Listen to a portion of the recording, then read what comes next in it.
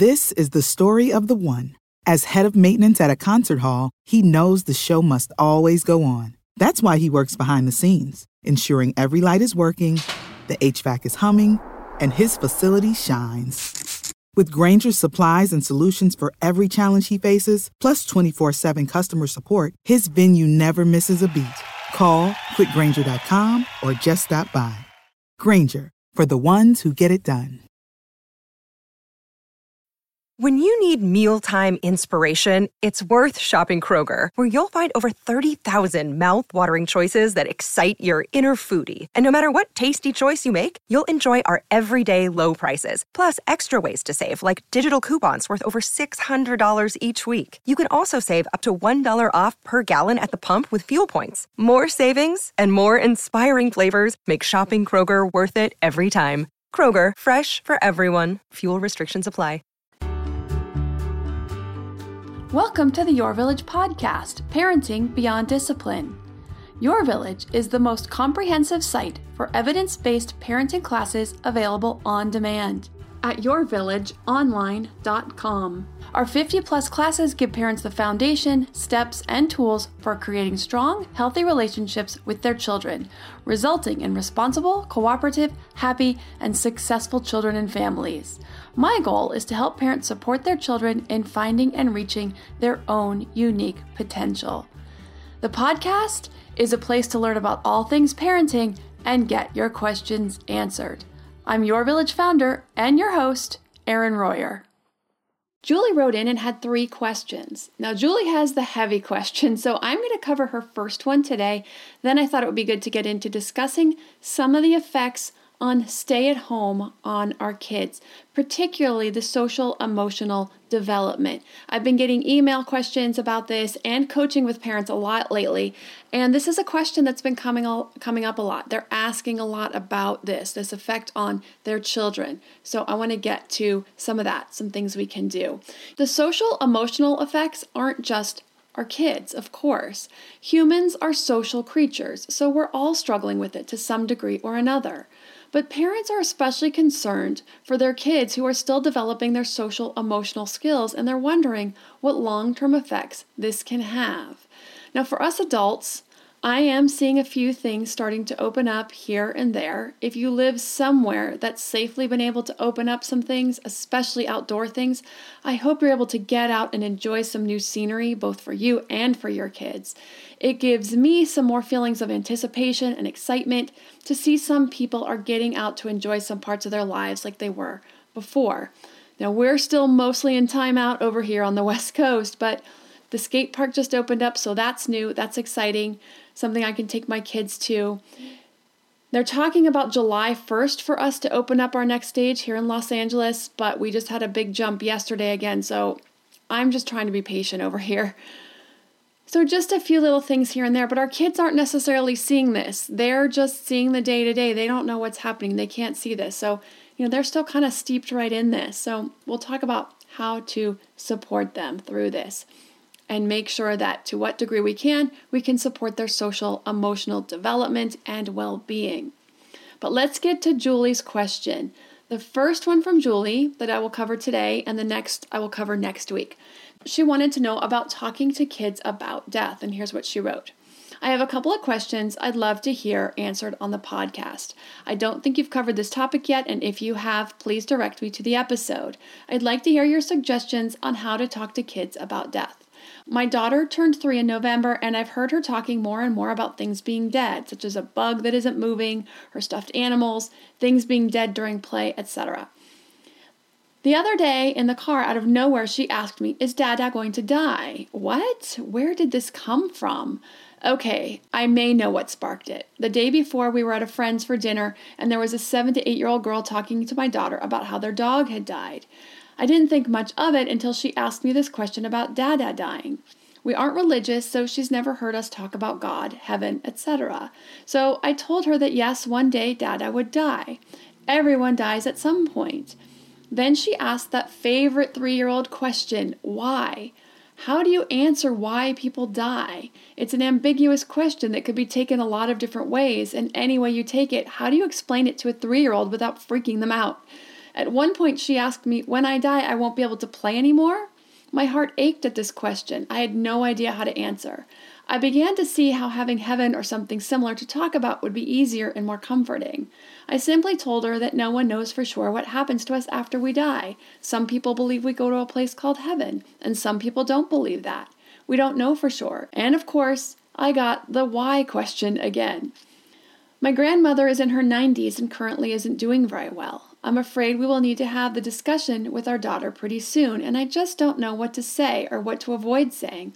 On that note, I've heard it's not a good idea to say that the person went to sleep and never woke up because that could cause a lot of fear and anxiety around sleeping. I'm also hesitant to say anything about how someone who is really old dies. She's gotten caught up on this notion of things being old and that being a problem. She's mentioned that she's afraid of getting old because she will start to break or something similar. I'm pretty sure she got this idea from us saying that this or that doesn't work anymore because it's old. I know we need to be truthful with her, but I'm not sure what words to use. Any help you can provide on this is greatly appreciated. This is such a great question and such great insights from a 3-year-old. Kids are they're so incredible. They're so innocent. They see things from such a different way without all this tainted stuff that they get from us that we've gotten. You know, it's hard when our kids ask us these questions and make observations that we're not quite equipped to deal with. Some of you may remember an episode a while back where I did talk a bit about talking to kids about death, when I shared the experience of having to put our dog Lexi down after her fight with pancreatitis. Now, I repeat some of that in there as it pertains to this, but also, I want to get more into ways to talk about death with kids that addresses Julie's questions specifically. I believe in that episode, I shared about how kids view death by age, particularly young children, but I'm going to cover that again as a reminder and a refresher for those who didn't hear the episode or for those, it's been a while, so for those who didn't remember, I think that one was back in December. So before the age of 6, children see death as impermanent, like a cartoon, so they expect the person or the animal will spring back to life. Now, this is also why when young kids talk about killing when they play war or other such games or say, I'm going to kill you, they don't realize what they're saying. They do not understand that death is a permanent state, and so they see it much more lightly and playfully than those of us who understand the permanence of death, how we take it. They also likely do not understand the sadness around death. When they ask why you're upset for the umpteenth time, they aren't being rude or just not listening. Or it's not that they didn't care about the person or the animal. They truly do not understand the permanence of death. They will often ask, when is Grandpa coming back? Or when will Grandpa wake up? Also, just like Julie mentioned, it's common at 3, this is about the age, where kids start noticing things like flowers, trees, birds, and insects that are dead, that they're not moving, and they start asking questions. Some kids won't ask any questions. Some kids will ask lots of questions. This gives a great opening to the discussion of death in age-appropriate ways. So I'm going to talk about some general guidelines first around talking about death with kids, especially really young kids. First, you just want to get comfortable with talking about death. This is hard for a lot of adults. Death is one of those tough subjects for most of us. It's uncomfortable. We don't want to scare kids. We don't know exactly what to say or not to say, but we need to be okay talking about it. Death is a natural life process. Everyone is going to die. Every animal, every human is going to die. So the sooner we get used to this and we help our kids get used to it, the easier and the better. Because we want to send the message to our kids that it's okay and actually healthy to talk about death, to ask questions, to share stories about our loved ones, to remember them in that way, to share our feelings of fear, of anger, of sadness, of guilt, sometimes even relief and happiness if the person was suffering. All feelings around death are valid and accepted. You want to be ready to talk about death at any time. It may not even be a relative or a family pet that we see getting older or weaker or sicker that brings up these questions.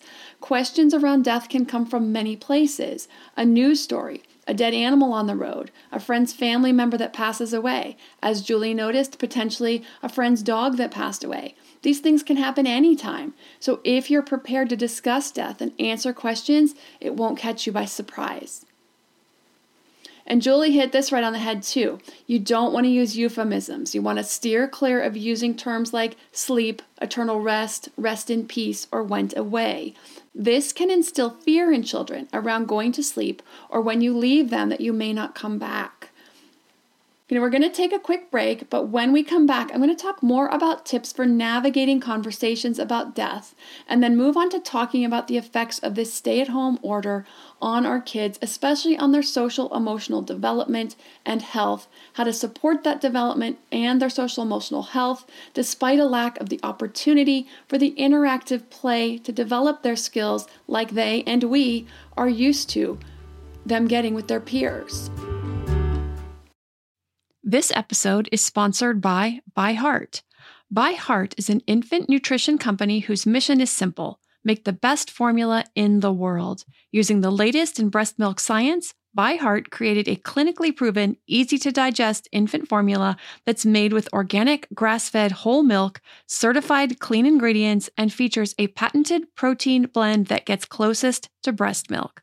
Our blend includes the most abundant protein found in breast milk, alpha-lac, as well as lactoferrin, the number one protein found in colostrum, along with broken down, partially hydrolyzed proteins. ByHeart is an easy-to-digest formula. In addition to its patented protein blend, our formula includes prebiotics and an 80-20 whey-to-casein ratio like in early breast milk, which is tailor-made for a newborn's digestive system. ByHeart is the only U.S.-made infant formula to use organic, grass-fed whole milk, not skim. Curious about ByHeart? Redeem your welcome offer at byheart.com/podcast with the code PARENTING for a limited time. Additional terms and conditions apply. Save big on your Memorial Day barbecue, all in the Kroger app. Get 3-pound rolls of juicy 80% lean ground beef for $3.49 a pound with a digital coupon. Then get select varieties of flavorful Powerade, Body Armor Super Drink, or Arizona tea for 77 cents each, all with your card. Shop these deals at your local Kroger, less than 5 miles away. Or tap the screen now to download the Kroger app to save big today. Kroger, fresh for everyone. Prices and product availability subject to change. Restrictions apply. See site for details. Now that we're back from the break, here are some more tips for talking to kids about death. You want to use opportunities in daily life. It's easier to talk about death when we're less emotionally involved. So when opportunities in daily life arise, use them. You can talk about the death of flowers, trees, insects when they see it and point it out. Children may want to inspect the dead object, and they may ask detailed questions about what happens to dead things. Also, death of prominent people is often an entry point to discussing death because children will hear about it through friends and the media. This is a child's natural curiosity. Do the best you can to answer the questions and show that it's a subject open for discussion. And this isn't just important for the discussion of death, but it sends the message that all tough subjects that you're available to talk about with your child when they come later on: relationships, friendships, drinking, drugs, sex, alcohol. You want to be that person they come to for these tough subjects. And for a lot of us parents, it's going to start with some of these talks around death. With really young kids, you need to be very concrete when explaining death. You want to let them know that when flowers die, they'll no longer bloom. Trees won't make new leaves. Insects can't walk or make honey or weave webs. Okay, a spider is technically not an insect, but you get the idea. For people won't breathe, eat, talk, think, or feel anymore. You want to be careful and clear about the reasons. So saying something like Uncle Joe got sick can lead to fear around getting sick, or when a parent gets sick or they get sick. But saying Uncle Joe died because his heart was very old and just stopped working. I know Julie had some things about the old piece of it, but that's okay. Things do get old. That is what happens. They get old and they do start to fall apart. And you can guide your daughter through that conversation about how old is a very long time away. She has a very long life ahead of her. And so do you, and so does your husband. And this is your grandmother, so her great-grandmother, that even her grandma and grandfather, if they're still alive, or one or both of them, that they have a long time left. And this is where we explain that death is a part of life. People generally live a long time. They get to see and do so much over their entire lifetime. But the time comes eventually when their bodies do wear out, and death is a part of that. All living things will die eventually, and while we will miss that person dearly, sometimes when they can't do all the things they used to when they were young, when their bodies hurt, or they can't walk very well or move, or they can't think very well, they can't do things for themselves like they used to, we can actually feel happy or relieved for them, knowing they enjoyed so much of their lives, but their bodies don't hurt anymore, and they don't hold them back. Now, these are all very personal and personal beliefs, but you want to share what's in your heart in a way that your child can, to whatever degree possible, understand at their age. Just like Julie, I believe that we don't have the answers to what happens when we die, and we shouldn't expect ourselves to have all the answers. One of the things I talk about with our kids is that what matters is what we do right now, today, how we treat our friends, how we make the world a better place, how we take care of people who are hurting, how we give people things when they're sick or they need our help. It's what we do today that matters, because we just don't know what happens after we die. Now, I have my own personal beliefs, and I talk about that, and I'll get to that in a second. But, people grapple with the idea of death and have since the beginning of mankind. Animals grieve death. You can see it. I've seen it in pets when one of my pets dies and leaves one behind. I've seen it in mama animals when one of their babies dies, when they're killed by a predator or something else. You can see that they're very sad. They suffer a loss also. Different cultures and spiritual beliefs teach all different kinds of things about death and the spirit. But share what's in your heart, what feels right for you. Heartfelt honesty is what kids need from us. When our dog passed away, my oldest son asked me what happens to dogs when they die. Now, this was a few days later, after he'd been able to process some of it. He asked me what happens. And I said, which is my personal belief to him, was that no one really knows for sure. But I have my own beliefs, and I asked him if he wanted to know what I think. I shared this with him, and then I let him know. And keep in mind, he was 10, so he's at the time. So he's developed some pretty good cognitive abilities for some deeper thinking, deeper ideas. I said that as he got older, he will probably form his own ideas about what felt best to him or made the most sense to him about death. And that's part of life, is figuring those things out for ourselves. So Julie, I hope that was a really helpful start on how to start talking to your daughter about death. We have completed the class on children and death, and it is up on the website now. So if this is a topic you're grappling with, you're getting questions about, or you just want to be prepared when you get these questions, or you potentially have someone in your family or a pet who's starting to get older and you know that this may be a conversation coming soon, you might want to check out that class. I cover death by age all the way up through teens, how to support kids through the grieving process, how and when to have kids involved in services and to what degree, what types of things to look out for if they're really struggling. So that is up on the website at yourvillageonline.com. So let's talk about the concerns and effects of stay-at-home on our kids as it relates to their social, emotional health and development. Now, just to reiterate the unfolding of social development, and I've touched on this many times in many different ways and aspects and different episodes, and of course, cover it really in depth in the development classes, your developing infant, toddler, and preschooler on the website, but with all the ins and outs and ways to support this development. But as a refresher, kids' social development really kicks in right around 3 to 3.5. There is a big push, a big explosion. It blossoms during the time from 3 to about 5. Kids are learning to communicate ideas and needs, cooperate and integrate their ideas with others' ideas during this cooperative play. When they make up games, they make up the rules. When they do imaginative play and work together to weave a story. They learn to work out differences and disagreements about how the game will be played, the rules of the game, how the storyline will ebb and flow, or what the castle will look like when it's finished, what sections are for which animals. These are big important skills and building blocks for further development. So the stresses of what's happening right now is going to be different for each child and family, depending on so many factors. Only children and their parents in this social age range and beyond are likely going to have a particular struggle. For kids in elementary age, yes, they miss their friends. It's hard, and that social development is continuing through those ages. But that big push, that big explosion is now complete. Now it's fine-tuning. So we've had some teary days in our house. Yesterday, my daughter got to play a game online with her friends while they chatted, and this was new for her. She hasn't gotten to do much of this. The boys are online playing games with their friends because they did it before. But for my daughter, it was in-person friendships. So she got to do this yesterday, and it did a world of good for her socially. Just even getting online to talk to her friends or her classmates during those online class sessions are huge for her. But it also seemed to make her miss her friends even more. It was just a reminder for her that she hasn't talked to this friend in a while, that she hasn't connected with this friend, that she really misses this friend. And so she was pretty teary last night about it. So psychologists have been studying the effects of all aspects of this crisis on our kids. And while studies do take time to sift and sort through data and reach the conclusions, there are some things we know. There's some things we're still learning along the way, and I'm going to keep my eye on this research as it goes through the process and the rigors of proper data collection and conclusions drawn from that data, and I will share it as it comes out.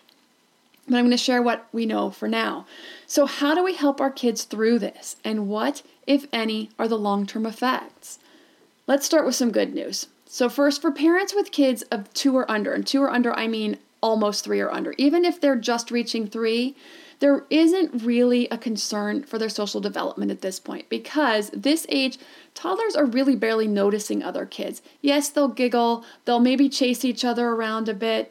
They might sit side by side, we call it parallel play. They'll sit side by side or sit near each other. They might hand each other a block or hand each other something when they ask for it, but they're not really integrating their play together. They're not making up a story together, working together to create something different than they would create separately. That comes early on at 3 and really starts to explode at 3.5 to 4.5 to 5.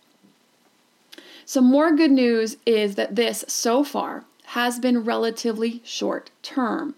It's only been 2 months, 2.5 months for most of us. Even a few more months, and kids can and will catch up socially. What I'm really keeping my eye on and will be wanting to know and help parents with is if this keeps going on 6 months, a year, even with kids being able to go back around their peers in schools, but they have to social distance for that amount of time, how do we help them circumvent these effects at that point or over that amount of time? Now, school does look like it will happen for many in the fall. For those who have to or choose to send their kids, they will be back around their peers, but it will look pretty different for a while. For now, what can we do? What do our kids need? For kids 3 to 5 who are craving the interactive play, this is a call for parents to weigh out and make your own decision for your individual families. All kinds of factors will come into play for you. It's going to depend on if you're considered high risk, someone in your family is high risk. You're weighing in how exposed any of your family has been or other families that you might connect with have been. You're going to do a benefit risk analysis. And it may be that a distancing play date once a week with a friend whose parents are also at home full time is worth it for your child's social, emotional well-being. You're going to set up your comfort level with that other parent or set of parents. I recommend if you do to always have it outside. So the studies are showing the virus spreads much less easily outside for many reasons. You want to talk to your kids ahead of time of the importance of the distancing, reminding them not to touch their face or hands. Really, these are all good habits we're going to have to get into practicing anyway as we head back out into the world. So these are really good opportunities to practice. You're going to bring sanitizer. You can even set a timer for your child to sanitize their hands every 10 to 15 minutes. You can set up games and activities they can do that are all but guaranteed. Can't guarantee anything with little kids, but distancing physical activities. Hopscotch, you can put hoops on the ground. They jump from one to the other. Drawing with chalk on the ground, they love that. Just put them apart 6+ feet. They can draw onto the ground. What are you drawing? What are you drawing? Maybe they can even combine their pictures at separate times. Like there's kind of a line where they meet. One draws up to the line and then moves back, and the other draws up to the line and moves back. Let's make them combine. There's a lot of things you can do here to help your kids connect without needing to be physically close to each other. You can create some type of obstacle course where they're not racing each other or anything, but where they're each doing different parts of the obstacle course at different times. Again, you want to make sure they're not touching their face or that you're keeping them clean, maybe between the sections. Riding toys, they bring their own bikes, they bring their own, for younger kids, just the balance bikes or the tricycles, that type of thing. Those, we call it a helicopter. It's a little thing you sit on and you move the front of it. It's really low to the ground. My kids love that thing. You want to let the kids make up a game, but part of the rules have to be about making sure there's distancing in part of it, but they still get to negotiate the rules of a game. They still get to practice the opportunity to share ideas and cooperate, just not in physical close proximity. You can do the same for older kids. So we've done this. A few driveway play dates. We'll have one other child or two from the same family over at a time who we know are also all either working from home or staying at home during this time and are only going out for necessary outings. The kids will skateboard, they've played cornhole, they ride bikes and scooters. They get to see their friends, and it really makes a difference. You can see the whole difference in their attitude, in their face, in their body, in their demeanor. We adults set really good examples. We sit 8 or more feet apart. We wear our masks. We won't allow any kids into the house. I hate that I have to feel so inhospitable. I hate having people over and not being able to offer food or snacks or let kids come into the house, but everyone really understands this right now, and they're just happy to see each other. So the day of and the day after these play dates, the kids are just elated, and it just makes such a difference. And we're only doing this about once a week right now, and each kid will rotate each week to have a friend over. Probably in the next 2 weeks, 3 weeks, a month for sure, we'll start having a few more of these, doing them maybe twice a week, so each kid gets to see a friend at least maybe once a week. And then you're getting, like I said, you're just getting to practice the new protocols for safety. And so those are really good things to have. Also, when it comes to just supporting their social, emotional health, you want to talk with your kids often, how they're feeling, share how you're feeling. Ask them about missing friends. Ask them about how they miss school. Let them talk about it. Tell them you miss your friends too. If you used to go to work, you miss going to work. You miss going out to see your friends. You miss going out shopping. You miss going out to eat or to the gym. I miss the gym. I'm ready to go back. Not inside. I won't go inside, but I would really like to be back in the pool outside. I'm really hoping that opens soon. Tell them that you're all getting through it. Tell them they're doing great when they're doing great, not when they're melting down over it, obviously, but kids are doing really great. Kids are really resilient, and they're really coping well from what I've seen and from the parents I've talked to. Their kids are doing really amazing. And so, parents are doing a great job leading their kids through this right now. So tell them that. Tell them how great they're doing. Tell them you're there to talk about it anytime.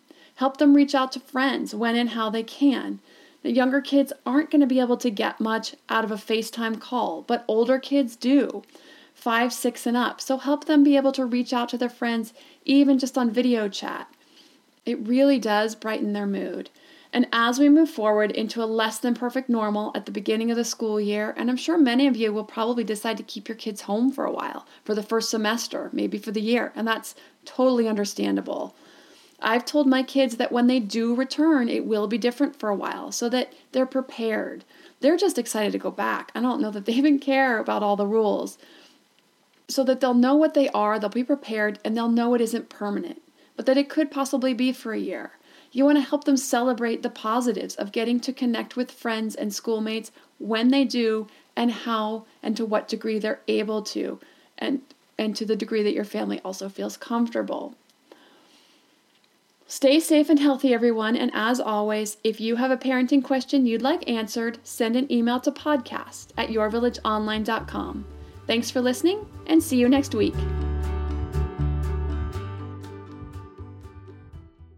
Save big money on plant protection supplies, now at Menards. Defend your garden with Triazicide Insect Killer. Its fast-acting formula protects lawns, vegetables, and many other plants. It kills more than 260 insects by contact, above and below ground. Choose from ready to spray, concentrate, or granular. Save big money on Triazicide Insect Killer at Menards. And check out our weekly flyer on Menards.com for all the great deals happening now. Save